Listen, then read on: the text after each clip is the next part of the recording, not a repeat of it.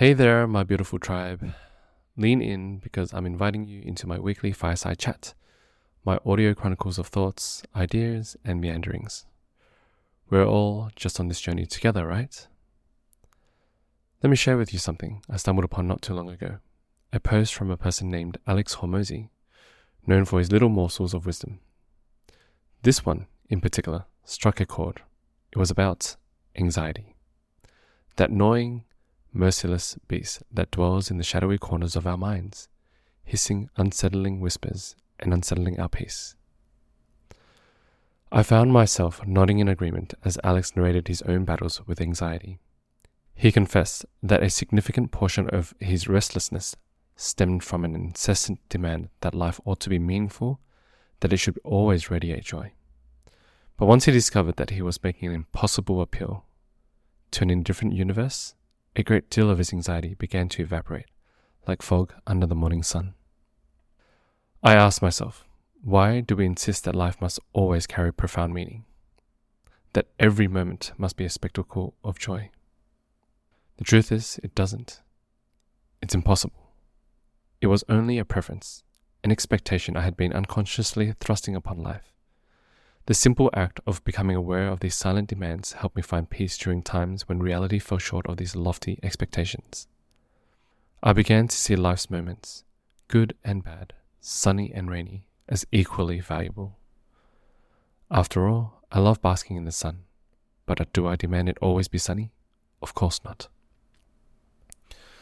With this change in perspective, it became easier to embrace the moment, the raw, unfiltered now, without constantly measuring it against some arbitrary ideal that I invariably fell short of. It was like finally stepping out of a mirage and feeling the firm, comforting grip of reality beneath my feet. This little shift quieted my world in a profound way. The simple post was a lightning bolt for me. I found myself questioning my own anxious habits, my daily dance with this invisible adversary. I confess, I've often attempted to swing back to gratitude, to reframe my experiences in the light of thankfulness. But here's the real, no sugarcoating, straight from the gut truth. It's hard, damn hard. Anxiety can be a stubborn companion, clinging on even when you've politely asked it to leave. The world we inhabit isn't all sunshine and daisies. When you're running your own show, forging your own path, how can there not be anxiety?